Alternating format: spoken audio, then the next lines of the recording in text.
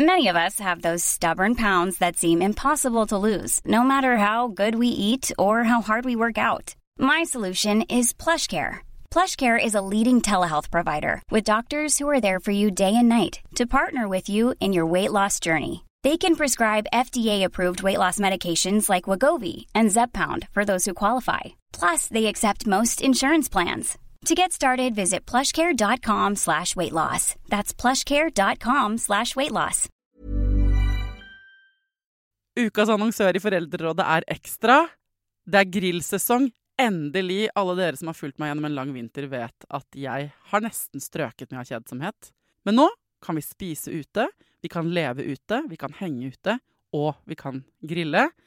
Ekstra har sitt største grillutvalg noensinne, og hør godt etter nå. Her en del av grillutvalget deres. Habanero-pølser, salsiccia-pølser, black-aged pepper-pølser, cheesy bacon-pølser, beefy burger, cheesy burger, skinny burger, big beefy gourmet-burger, fiskeburger med hvitløk, fiskeburger med bacon, rødbet og søtpotetburger, soppburger, barbecue, grillfilet, svinenakke med oregano og tomat, urtemarinert fårefilet, brisket, eller brisket som det egentlig heter, T-bone steak, flank steak, tomahawk, laksefilet med pesto, laksefilet med sitron, scampi med hvitløk og urter, crispy fiskeburger med ost, kyllingfilet med sitron og urter, kylling overlår, gyros, kyllingspyd, smoke, barbecue, lårfilet av kylling og entrecôte. Takk for meg. Dette bare noen av produktene I Ekstra sitt største grillutvalg noensinne, og kommer blant annet fra Norges mest prisvinnende grillserie, Grill Perfekt.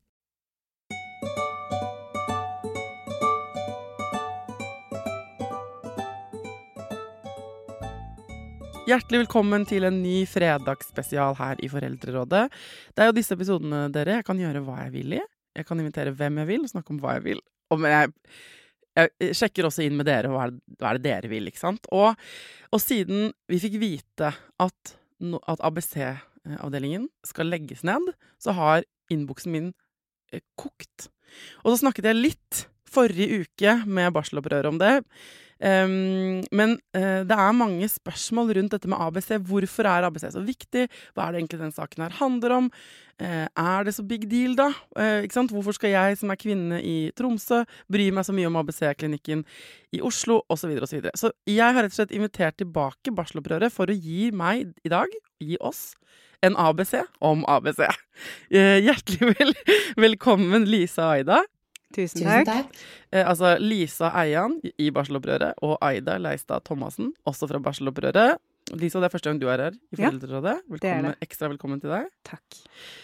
Og jeg ga dere oppgaven tidligere uken, for at nå, ikke sant, det mange som hører på denne episoden, som ikke egentlig har fått med seg hele greia. Så nå må vi snakke til folk som om de ikke har studert norsk fødselsomsorg tett og intens de siste året, eller 2 årene. Aida, hva greia med ABC? Ok, så den pågående situasjonen at Oslo Universitetssykehus har bestemt seg for at de skal legge ned ABC-enheten. Og ABC-enheten, det en enhet inne på Ullevål sykehus, som tar seg av det man kaller naturlige fødsler, eller som spesialisert på det, eller fysiologiske fødsler, kaller noen det også. Og ABC-enheten, det et tilbud som faktisk har eksistert I 25 år, begynte på Aker sykehus. Og det som så spesielt og så fint med ABC at der har de noe som WHO anbefaler for Norge, nemlig kontinuitet.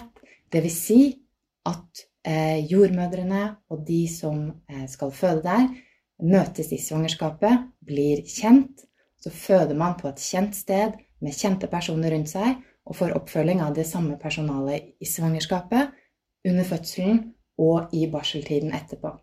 Så jeg kan si at ABC på en måte 2 ting. Det den kontinuiteten som helt spesiell for ABC, I hvert fall med tanke på storbyer. Og så det det at de spesialisert på nettopp de naturlige fødslene. Ikke risikofødslene, men de naturlige, som også en stor gruppe av de fødende. Så ja. Og så skal de legges ned, og så tror jeg folk kan bli litt forvirret av sånn, For det har jo vært kronikk på kronikk, og det har vært diskusjon om det lenge. Jeg har laget flere episoder om ABC, og så er det mange ressurssterke mennesker som går i bresjen for å demonstrere, inkludert oss selv, liksom, mot nedleggelsen. Ikke bare ABC, men andre jordmorstyrte klinikker rundt omkring i Norge, ikke sant? Her kommer hele bunadsgeriljaen og deres viktige arbeid inn. Og så kan det bli litt lett å gå sånn surr i hva da ikke sant? Hva grunnen til at ABC-enheten legges ned? Og disse andre fødeavdelingene rundt omkring. Vi har jo fått forskjellige begrunnelser da, fra ledelsen i OS. For det er de som har bestemt at den skal legges ned nå. Utifra det vi vet hittil i hvert fall. At det er ledelsen i kvinneklinikken. Og de sier jo 2 ting. Det ene er mangel på jordmødre og helsepersonell. Og det andre er økonomi. Ressursmangel. Så det er de 2 hovedgrunnene vi har hørt derfra, da. Ja, er ikke det greit da, tenker folk? Eller hvis folk tenker det. Hadde det vært så lett, hadde det vært så lett. Det som, hvis vi kan starte med det som handler om jordmormangel og sånn, så er det jo, fordi det som også er spesielt med ABC, er at de har ikke rekrutteringsproblemer.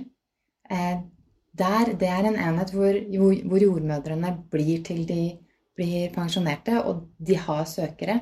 Det har ikke de andre fødeavdelingene på OS.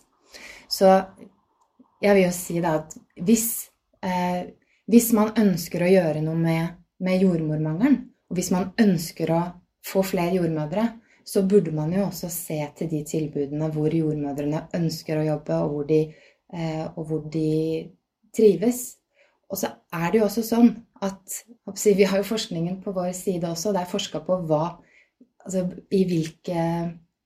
på hvilken måte man kan organisere fødselsomsorgen sånn at også jordmødre er fornøyde, og det er med en sånn type organisering som det her, og ikke en sånn alle skal inn på en måte det samme fødegangen, og at man blander alle som har mye eller lite eller ingenting risiko. Sånn at det er ikke jordmormangel til ABC. Det er ikke sant. Ikke til ABC. Nei. Men de sier at de legger ned på grunn av at det koster. Nå kommer vi inn på det som er sånn snorkete ord, men som er sånn den økonomiske styringen i helsevesenet. Fordi når de sier at ikke det er ressurser, ikke sant? Hvorfor er det i deres verden dyrt å ha en sånn enhet som ABC? Altså, i all hovedsak så er det jo fordi at sykehuset får mindre inntekter jo mindre inngrep det er. Så en naturlig fødsel er lite penger i kassa til sykehuset. Ja, for hvordan funker dette her hvis man aldri har hørt om det før? Sykehusøkonomien er jo todelt. Det er en rammefinansiering som er en pott som sykehuset får, som de kan bruke som de ønsker. Og så er det som fordeles videre på hver enkelt klinikk.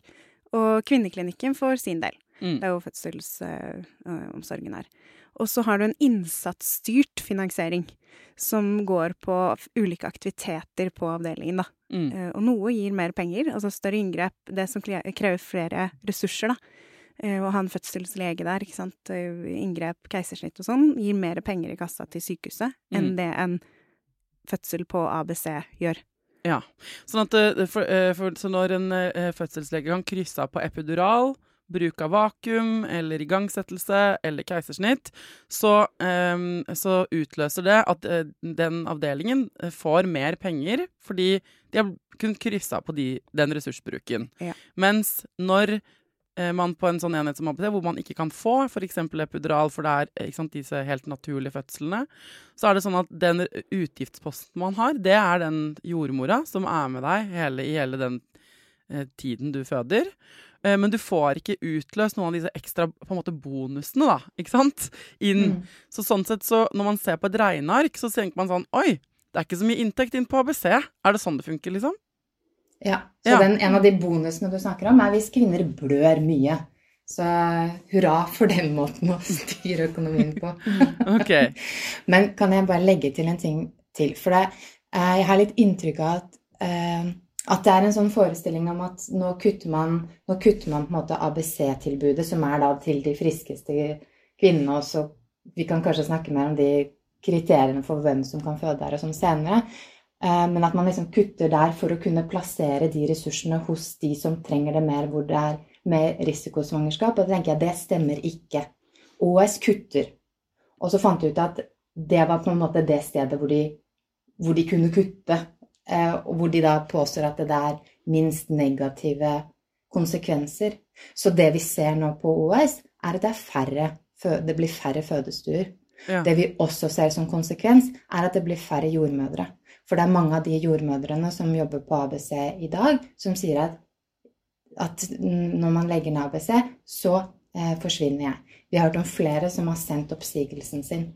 Så man må ikke tro at dette egentlig å flytte ressurser fra på en måte en gruppe som ikke fortjener det, til en gruppe som fortjener det mer. Det et kutt.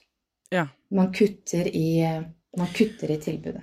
Fordi jeg for eksempel kunne ikke født på ABC. Jeg har bare født en gang, men jeg ble satt i gang på overtid og fikk epidural, og alle som har fulgt foreldrerådet og hørt om min fødsel tidligere for lenge siden, det jo 12 år siden dette nå, men har jo på en måte vært kanskje litt med på en sånn reise jeg har gjort av bevisstgjøring siden jeg fødte, og hadde en kjempefin opplevelse på Rikshospitalet, det ikke det? Men til hvordan jeg tenker om det nå, som litt sånn det mye jeg vet nå som jeg gjerne skulle visst da jeg fødte selv, hens denne podcasten. men poenget i hvert fall, jeg kunne ikke født på ABC fordi jeg ble igangsatt. Søsteren min skulle føde på ABC, men kunne ikke fordi hun fikk en komplikasjon under svangerskapet, så da må du føde på vanlig avdeling. Og sånn sett så kan det fremstå litt sånn elitistisk, også fordi det ligger på Oslo Vest. Og man må søke hvis man bor i Oslo og vil føde på ABC, og så får man på en måte, har man fått liksom en slags gullbillett, hvis man har vært heldig og vært innenfor kriteriene som sånn både alder og vekt og friskhet og, ikke sant? Det veldig mange sånne ting. Da får du utløst denne litt sånn, det de har kalt litt sånn luksus. Og det narrativet der i seg selv, at det luksus å få lov til å føde på egen hånd, det sier jo kanskje også noe om hvordan vi ser på føding. Ikke sant? Hvordan vi vant til at føding noe som og har vært det lenge, sånn en sykehusinnleggelsesverdig. Og det det jo for de fleste, men det vel også et opprør på en måte mot et slags sånt narrativ, da, som nå jo færre jordmorstyrte steder man har, så blir det kuttet mer og mer ut, og så blir det da mer sykehuspasient, legeorientert aktivitet, ikke sant? Ja, det stemmer. Jeg kan jo si, jeg kunne heller ikke ha født på ABC, for jeg passet ikke inn i de kriteriene da jeg skulle føde heller, på grunn av BMI faktisk, så... Ja, det hadde ikke jeg heller sjekket opp på, holdt på å si. Nei. Men ikke sant? Så, men det jeg vil legge til at de kriteriene for hvem som får lov å føde på ABC, det egentlig akkurat de samme kriteriene som hvem som får føde på en hvilken som helst annen fødestue. Så man hadde ikke fått født på fødestua i Gravdal heller. Og så kan vi vi heller ta en annen podcast sikkert, men snakke om i all verden de kriteriene. Hvorfor skal man ikke kunne få lov å på en måte føde mer på egne premisser, og ha kontinuerlig jordmorstøtte, selv om man har en BMI over et eller annet, eller hadde komplikasjoner i forrige svangerskap. Så jeg tenker,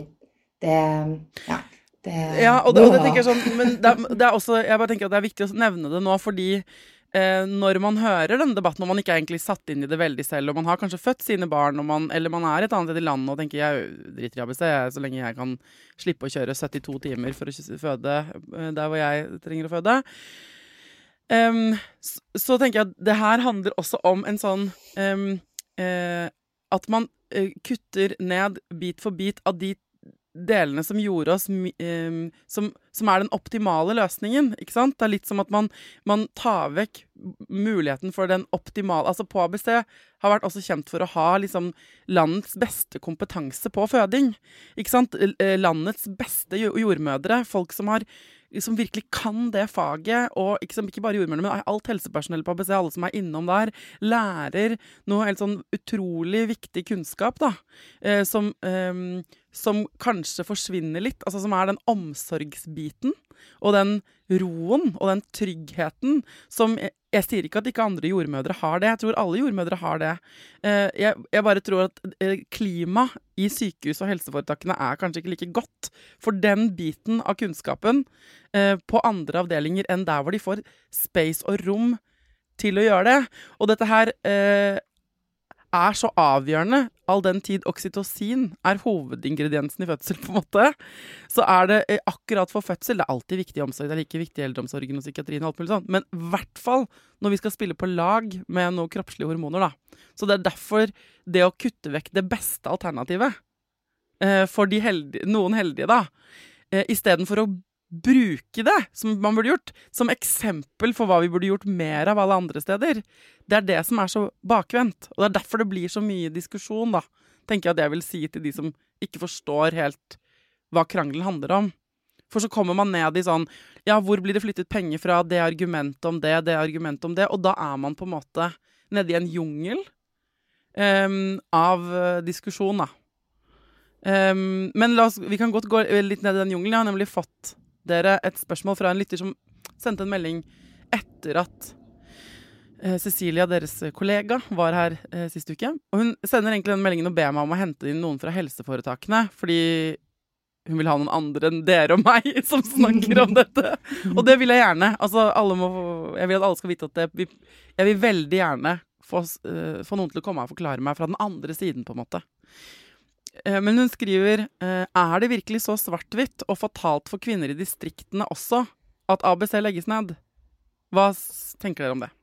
Jeg tenker jo at det et symptom på hvordan vi ser på fødselsomsorgen, da. På kjernen av kvinnehelse. Jeg mener jo at dette her jo noe av kjernen av kvinnehelse, fødselsomsorgen.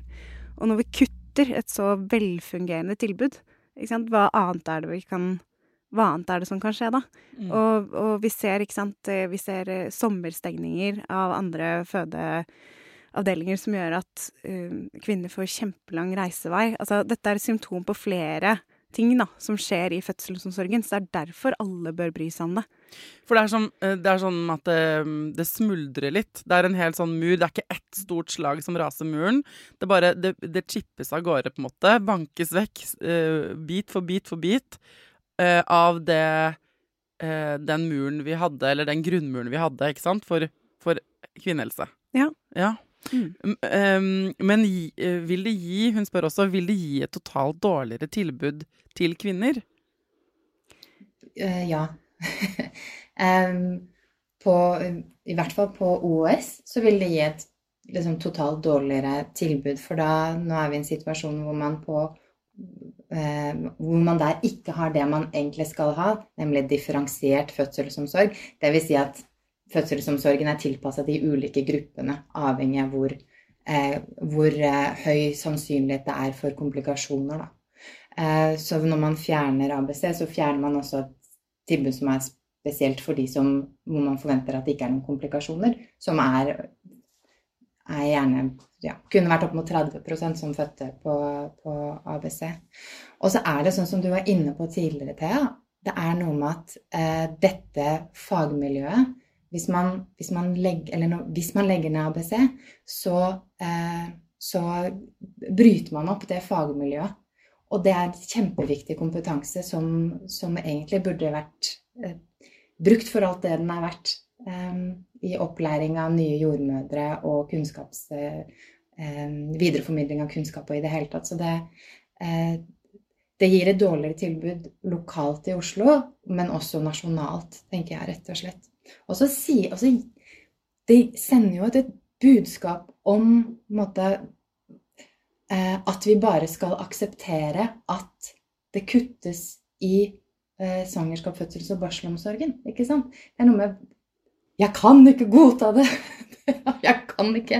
Ja, men ok, nå skal jeg være litt sånn djevelens advokat da, fordi at jeg jo også startet min karriere i NRK, offentlig sektor, og så har jeg jobbet privat i radiobransjen, ikke sant? Og jeg nok av type litt glad i det private. Altså jeg politisk sett glad i det offentlige, men sånn meg som person Jeg har ikke mye tålmodighet for byråkrati og runder og treige systemer og alt sånn.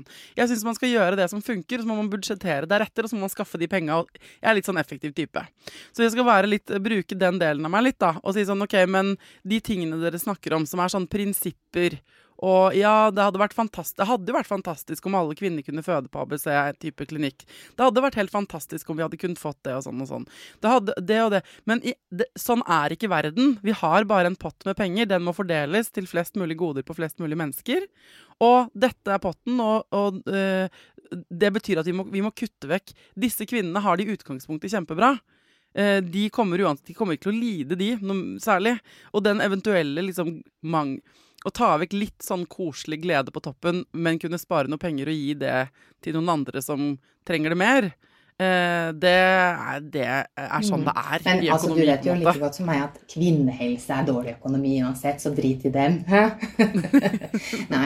Men altså, jeg tenker at jeg forstår at folk også er sånn der, men herregud, this is grow up, liksom. Det er sånn her er livet, da. Hva har dere å si? Ta meg nå da, hvis dere har noen motargumenter. Men det er jo det er flere ting her da, tenker jeg. Og altså, denne type måten å organisere fødselsomsorgen på, en sånn type ABC-enhet fødestue, er jo også lønnsom. Altså, dette er jo ikke stedet som bruker mest ressurser. Så det å kunne utvide et sånt tilbud gir jo mer rom, egentlig, til de andre da, som har komplikasjoner. Ja, men her kommer vi inn på det med den modellen igjen, som er ganske kjedelig. Da, nå snakket om innsatsstyrt finansiering, ikke sant? Som er det at det utløses en pott når det er komplikasjoner. Det vil si at hvis man bare ser på det sykehuset, så er det jo et sykehus tjent, for å si det helt kynisk. Jo vanskeligere og mer kompliserte ting som skjer på et sykehus, jo mer spenn i kassa. Ikke sant? Fra staten. For det er staten som betaler inn disse pengene. Dere nikker, det hører ikke folk på radio, så dere må si ja, det er enig. Ok, så da er det jo, problemet er at hvis hele gjengen vår, altså alle fødekvinner og alle andre familiemedlemmer, hvis alle blir skikkelig dårlige og havner inn på sykehuset, så tjener jo sykehusene kjempemye penger. Det er veldig, veldig bra. Det er ikke så bra for samfunnet hvis halvparten av oss ender opp med hjerteoperasjon eller komplikasjoner etter svangerskap, eller ikke sant, må operere i sist og pist. Det er jo dritdyrt for samfunnet. Så problemet her er at man kanskje har man kikker litt for snevert. At vi som samfunn, det at sykehusene tjener penger på at vi er dårlige, det er en litt dårlig idé. Hey, it's Danny Pellegrino from Everything Iconic. Ready to upgrade your style game without blowing your budget? Check out Quince. They've got all the good stuff, shirts and polos, activewear, and fine leather goods, all at 50 to 80% less than other high-end brands. And the best part? They're all about safe, ethical, and responsible manufacturing. Get that luxury vibe without the luxury price tag. Hit up quince.com/upgrade for free shipping and 365-day returns on your next order. That's quince.com/upgrade. Many of us have those stubborn pounds that seem impossible to lose, no matter how good we eat or how hard we work out. My solution is PlushCare. PlushCare is a leading telehealth provider with doctors who are there for you day and night to partner with you in your weight loss journey. They can prescribe FDA-approved weight loss medications like Wegovy and Zepbound for those who qualify. Plus, they accept most insurance plans. To get started, visit plushcare.com/weightloss. That's plushcare.com/weightloss. Ukas annonsør i Foreldrerådet er Nextory. Det er en lydbok- og e-bok-app. Altså, du kan både høre på bøker og lese dem på telefonen din eller nettbrettet ditt. Og akkurat nå så får du 45 dager gratis, både til deg som kanskje har prøvd Nextory før, men også til deg som er helt ny. Jeg digger at også de som har prøvd det før, får lov til å prøve igjen. For å få 45 dager gratis, gå inn på nextory.no/foreldrer. Nextory har tusenvis på tusenvis av bøker du kan lytte til eller lese. Og i dag har jeg tenkt å anbefale noen bøker som faller innenfor det som kanskje kalles selvhjelpsbøker. Men den kategorien har jo litt ufortjent dårlig rykte, spør du meg. Den første boka jeg vil anbefale er boka som heter Psykolog med sovepose. Johanne Refseth, som har skrevet den boka, var jo gjest her for noen uker siden. Den er absolutt verdt å lese, eller lytte til. Andre anbefalingen jeg vil gi deg er Sissel Grans bok, men størst av alt er begjæret, som handler om det å begjære noen andre enn den du er sammen med. Og jeg har også laget en episode med Sissel Gran om det temaet for et par år siden. Den boka fantastisk. Hvis du har lyst til å prøve ut Nextory for første gang, eller har prøvd ut før, men vi prøver ut igjen, helt gratis i 45 dager, gå inn på nextory.no/foreldrer. Og da vi inne på, hva heter det? New Public Management. Det det jeg ville ha dere til å si, for dette økonomiord nummer 2. Ja. New Public Management, ja. Og hva det for dummies? Altså, sånn helseforetaksmodellen ble lagt opp, da, så ble det jo lagt opp for å få en større styring, egentlig, på økonomien, sykehusøkonomien. Da ble det flyttet fra fylkeskommunen for 20 år siden og til staten. Så staten eier av helseforetakene. Vi har 4 regionale helseforetak som staten eier, sånn direkte. Og så har vi helseforetakene, altså sykehusene under der igjen. Og de drives som en business? Ja, det drives etter modell fra aksjeloven, det heter helseforetak. Da har en egen helseforetakslov som bygget opp på samme måte som et aksjeselskap omtrent, da. Ikke helt likt, men en lignende modell, da. Så det skal gå i overskudd. Hva var grunnen til at de begynte med dette? Kort forklart så var det jo fordi man ønsket å spare penger på sykehusdrift. Ja, for det veldig dyrt, ikke sant? Ja. Det var dyrt. Og man ønsket å flytte styringen over til staten. Og problemet når man driver sykehus som business, eller helse som business, og ikke sant, samfunnet i utgangspunktet ønsker at sine borgere skal være friske og kunne jobbe og tjene penger så de betaler skatt og lykkelige små borgere i landet Norge. Ikke sant? Og hvis man da på en måte lager et system hvor på en måte det blir tommelen opp når helseforetakene tjener penger, som igjen betyr at folk ganske syke og trenger ganske mye hjelp på de sykehusene, så det jo 2 krefter som jobber mot hverandre. Ikke sant? Da vil man på sikt se at da vil det prioriteres og ikke hjelpe folk til å holde seg friske, men man vil tjene penger på å kunne sjekke opp på mange prosedyrer når de først inne. Og her kan man jo høres på et eller annet tidspunkt litt sånn konspiratorisk ut. Det bare en uheldig modell. Hvis det som målet at vi skal være psykisk og fysisk friske og glade mennesker. Ikke sant? Den passer ikke helt for fødselsomsorgen. I hvert fall ikke for fødselsomsorgen, men den passer heller ikke så godt for alt som sånn, hvor man på vippen, hvor man kan bli dårlig, men ingen tjener penger i systemet før du har blitt skikkelig dårlig.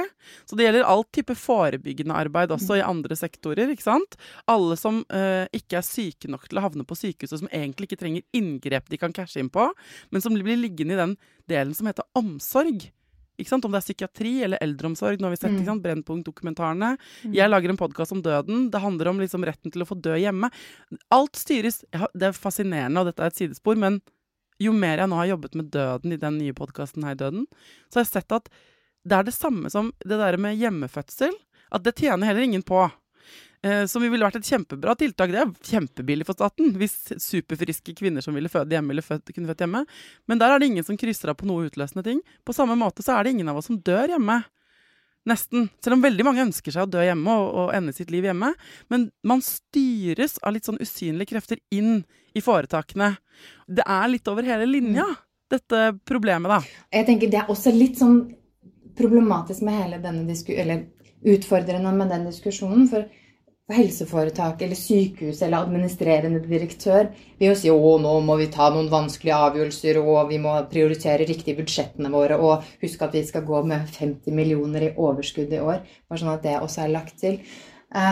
Men det som, ikke sant, så det blir på den ene siden, så blir det på en måte nesten sånn nærsynt inn i budsjettene til sykehuset, men på den andre siden, og det jeg tenker du inne på, så handler det om folkehelse. Det handler om, altså, folk har vunnet Nobelpris i økonomi for å si at de pengene som du investerer, altså hvis du investerer penger tidlig i livet, så får du mye mer igjen for det enn om du investerer senere. Ergo, så det å investere i svangerskap, fødsels- og barselomsorg, før man til og med født, det der man virkelig hadde omtrent tjent penger på å investere, ikke sant? Det krever, denne lytteren som sendte inn melding, spurte om vi kunne få noen som kunne komme og forsvare denne modellen, ikke sant? Foretaksmodellen, og kunne forsvare hvorfor dette en god idé. Og det har jeg hatt på blokka mi lenge, så jeg vil gjerne at noen skal komme inn og forklare meg det. Men dere driver jo og jobber veldig sånn politisk og diskuterer med alle mulige sånn. Har dere fått noen gode svar på hvorfor det er lurt å styre det på denne måten? Det er veldig varierende. Det høres ikke, det er ikke klart ja fra Nei, det er ikke det. Det er veldig varierende meninger om det da, også politisk. Og det som har skjedd nå er at det er oppnevnt et sykehusutvalg som sitter i disse dager og skal vurdere hele helseforetaksmodellen. Ja. Og se på forskjellige sider av den, virkninger av den, i hvor stor grad det politiske kan gå inn og styre da, ikke sant? Sånn som vi har sett den siste uken har vært et tema. Kan politikerne gå inn og legge føringer for hva som skal skje med ABC, eller kan de ikke det? Og det blir litt spennende også, fordi det er fremmet et forslag til Stortinget fra Venstre, som går på at man ønsker å opprettholde ABC-enheten, blant annet da. Det er noen flere ting. Og det skal stemmes over i slutten av februar. Og hva skjer da hvis de stemmer for å opprettholde ABC? Hvordan skal de da gå inn og detaljstyre dette i helseforetaket? Hva mener dere om det da? Hva tenker dere at det er lurt at politikerne våre skal inn og detaljstyre? Ja, til en viss grad da, fordi det er jo det, altså, det er jo derfor vi har politikken, for å kunne legge til rette for et tilbud som er forsvarlig, og som er i tråd med det som borgerne trenger. Så til en viss grad så må man jo det. Men det er bare et spørsmål om i hvor stor grad da. Ja, kan jeg også legge til at altså det som vi ser nå i svangerskap, fødsels- og barselomsorgen, er at vi går mot en utvikling hvor det blir mindre differensiert, hvor det ikke er forskningsbasert, hvor vi ikke følger retningslinjer og heller ikke anbefalinger fra WHO, og sykehusene får liksom bare dure på, og får liksom, de får bare gjøre som de vil, og da tenker jeg, da har vi ingen påvirkning på det som skjer på sykehusene? Finns det ingen, altså hvor er demokratiets vei i dialog med helseforetakene? Ja. Og der tenker jeg, der skulle jo helseministeren vært. Ja, for det er jo, hvis du tenker at den andre hvis ikke politikerne styrer da, hvis ikke de kan komme inn og detaljstyre og si sånn, hei, dette rører dere ikke, dette tilbudet, så er det en annen kraft som bestemmer, all den tid vi lever i det samfunnet, og det er kapitalismen. Da kutter man alt som ikke tjener masse penger, og da er vi tilbake til det vi snakket om i sted, at da er hele liksom, den overordnede modellen, at jo sykere vi er, jo mer penger til helseforetakene, den er en dårlig idé hvis vi har lyst til å være friskest mulig i dette samfunnet. Sånn at politikerne setter seg inn for å kontrollere den penger, ikke sant? Kontrollere sånn, ja, kapitalismemodellen, den er god på mange ting, det funker, det blir effektivt av det, man sløser ikke masse penger på unødvendige greier og bladibladibla. Det er mange ikke sant, ting som blir mer effektivt av å tenke sånn. Men det kan også gå helt over styr. Sånn at det bare blir kroner og øre som får styre hva som er hva er bra for folkehelsa. Og derfor så har vi politisk styring på toppen av det. Men det virker jo ikke som det jeg skulle ønske da, eller det er jo litt lett for å være litt kritisk til meg selv og dere, og sitte der hvor vi sitter, og så ser vi alle disse tingene, og sier vi sånn, dere må være bedre enn dette. Men det er jo kanskje ingen av oss, eller som har en sånn, akkurat hvordan ville dere gjort det da? Hvis du skjønner, hvordan ville vi gjort det? Hvordan skal man fått det til å gå opp, på en måte? Det finnes masse forskning på hva som er gode måter å organisere det på. Man må se til den. Man må se til de som er professorer i jordmorfag, hør med de. De vet en hel del om hva som kunne vært lure løsninger.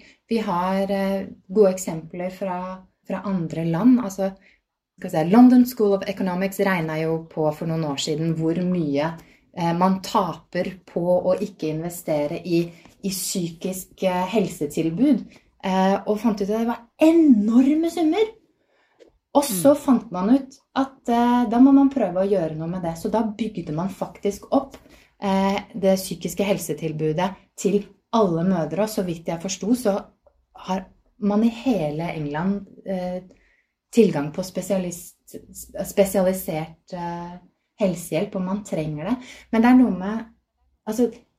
Det finnes andre land her, både Nederland og England er jo eksempler på land som har gått foran og har andre modeller. De har ordnet spesielt sånn svangerskaps- og barselomsorgen på en annen måte. Fordi de har sett det samme problemet. Og vi var på et foredrag begge, vi to, Aida, og så han professoren fra London School of Economics komme inn og si sånn, vi så på dette regnestykket, vi taper shitloads av penger og i verste fall, vi taper også liv, mødres liv går tapt, på grunn av at de ikke har det noe bra, fordi at dette og dette. Så vi tok den potten med penger vi uansett taper, og så sa vi, hvordan kan vi flippe dette, og ved å bruke de på en annen måte, de pengene.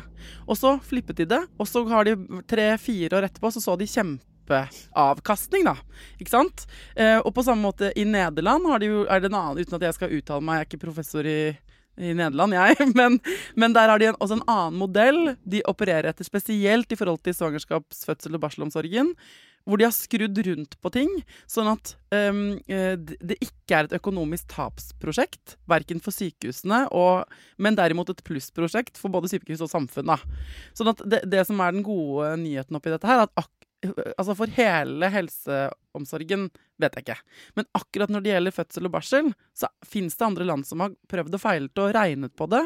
Og det han sa, han professoren fra London, han sa jo sånn, dere kan få alle planene våre. Jeg kan sende det over. Jeg kan komme og fortelle dere hvordan dere skal gjøre det. Dette er sånn dere må organisere det. Ikke sant? Han bare, jeg kommer ikke tilbake før dere, verdens rikeste land. På en måte, vi er mye fattigere enn dere. Dette er en veldig god idé for alle. Han var veldig sånn kul og tøff i trynet, og det er vanskelig å sitte og få meldinger fra kvinner som har det tøft og lider unødvendig, samtidig som sånne steder som ABC blir lagt ned, når vi vet at det er en dårlig idé for alle, inkludert sjefen i helseforetaksbransjen på en måte. Det er ikke noen som tjener på dette da. Man er avhengig av at noen tar tak i det, ikke sant? Noen må ha et engasjement for det. Vi har mange engasjerte politikere for eksempel, ikke sant? Men det krever jo ganske mye å legge om et så stort system, også fra ledelsen i helseforetaket, og de må også ha et engasjement for å gjøre noe med dette her. Og så er det, jeg tenker, noe av det, essensen i det her, er også altså vi verdsetter ikke omsorg egentlig. Omsorg er ikke verdt noen ting i det systemet som vi her har. Vi har lagd oss et system hvor det er et tapsprosjekt. Og som mennesker så er jo det veldig uheldig, vil jeg påstå. Ja, dette har jeg diskutert mye med min kjæreste som er hjemmesykepleier. Og han, hvor er det skoen trykker? Og jeg tenker at det er at vi kanskje bare har glemt, der må vi raffinere prosjektet litt. Vi har glemt å tallfeste omsorg. For hva er det? Det blir fort føyset av som en sånn myk verdi. Men vi dauer jo uten det.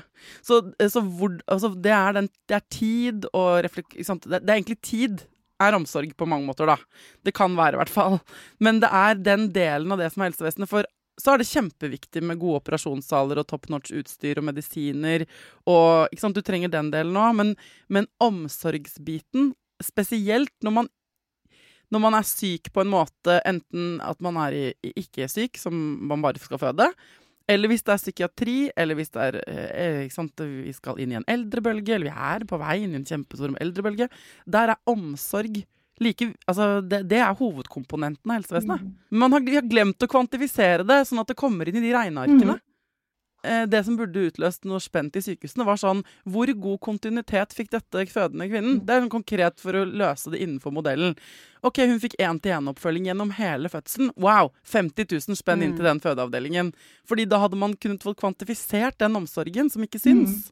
Og det som er så skummelt også når omsorgen ikke syns, er at da på en måte privatiseres den. Det vil si at da blir det ditt ansvar på et vis. Nå vet jeg ikke om jeg trekker det for langt, men at det er sånn, ja, det er ingen jordmor her som kan være med under hele fødselen, og hvis du på en måte lider i ettertid og får psykiske utfordringer på grunn av det, så skulle du kanskje forberedt deg litt bedre, eller kanskje du skal bare passe litt bedre på deg selv nå, eller spart noe penger til en doula, og tatt med noen private, betalt for det privat. Så det er noe med den ansvaret for omsorgsbiten legges jo, den er ikke hos på en måte, sykehuset, men den legges på en måte, hos individene for å...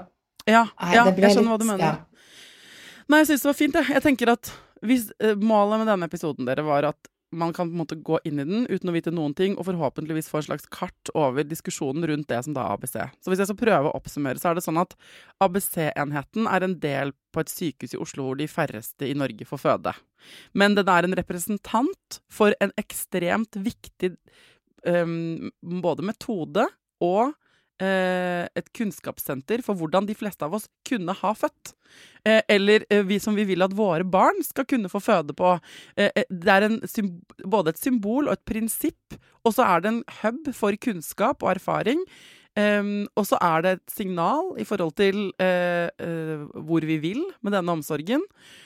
Og så er det selvfølgelig også et helt reelt problem, fordi alle de kvinnene som ville ha født på ABC uten komplikasjoner blir styrt inn på sykehusene, hvor vi vet helt sånn med harde fakta og tall at flere komplikasjoner oppstår bare fordi man føder på et rom som ikke er tilrettelagt for grønn fødsel, da, ikke sant?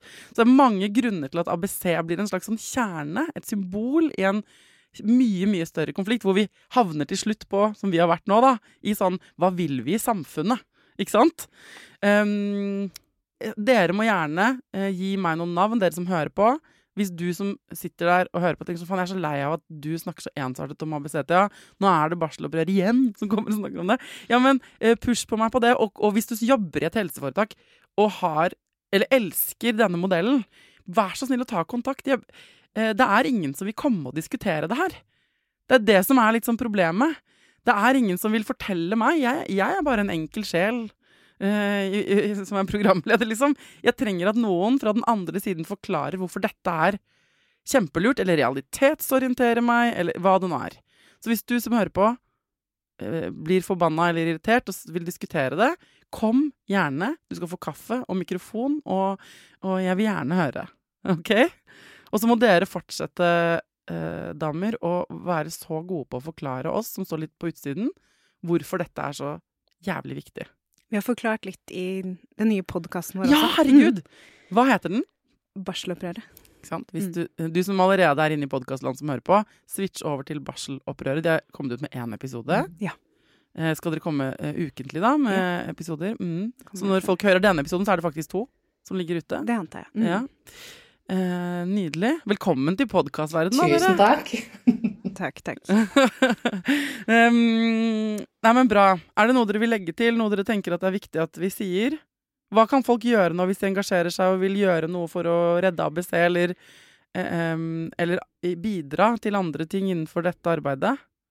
Sett deg inn i saken, bidra med liksom riktig informasjon, for det er mye mange påstander som ikke helt holder mål også i den debatten her, ikke sant? For eksempel det vi har hørt om at det er et luksustilbud, eller det siste jeg leste med en som hadde skrevet i kommentarfeltet at vi kan ikke la sånne rekreasjonsklinikker bli finansiert over statsbudsjettet. Ja, for de tror det er kvinnehelse som i Botox-klinikk, liksom? Sikkert, jeg vet ikke hva denne personen trodde, men ikke sant? Det er mye, man kan få kanskje litt feil inntrykk hvis man bare leser overskrifter da, så det er viktig å sette seg ordentlig inn i det, tenker jeg, før man uttaler seg om det.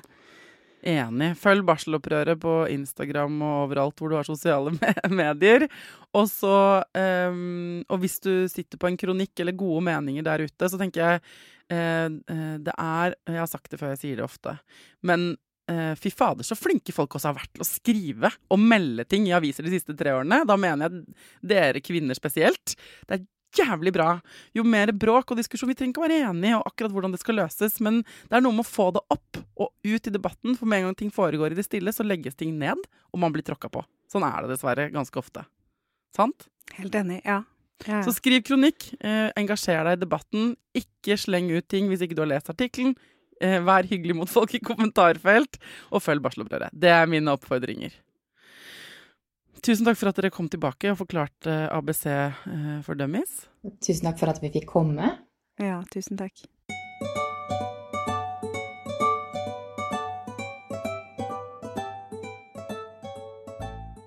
Jeg mener det til deg som hører på. Hvis du sitter med andre meninger, blir forbanna, synes jeg har veldig slagside i denne debatten, det stemmer. Da trenger jeg hjelp til å rette opp skipet. Send meg en melding på Foreldrerådet på Instagram. Og denne episoden er også laget for å forklare de i barselgruppen din, eller svigermora di, eller svigerfaren din, eller hvem det nå er. Du har diskutert ABC eller omsorg med de siste som ikke forstår hvor skoen trykker. Send denne episoden til dem. Og Og så vil jeg gjerne ha gruppepress på at toppledere for helseforetakene skal komme inn i dette studio. Jeg lover å bake hvetebakst hvis de dukker opp. Ok, så takk for at dere tipser og spør og er kritiske også i innboksen min. Det elsker jeg. Jeg elsker dere. Til neste gang, ta vare på deg selv, ta vare på ungen din, og lykke til.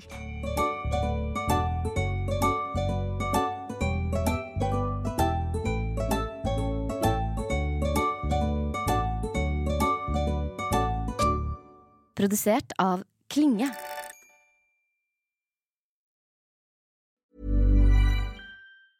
Mom deserves the best, and there's no better place to shop for Mother's Day than Whole Foods Market. They're your destination for unbeatable savings, from premium gifts to show-stopping flowers and irresistible desserts. Start by saving 33% with Prime on all body care and candles. Then get a 15-stem bunch of tulips for just $9.99 each with Prime. Round out Mom's menu with festive rosé, irresistible berry chantilly cake, and more special treats. Come celebrate Mother's Day at Whole Foods Market.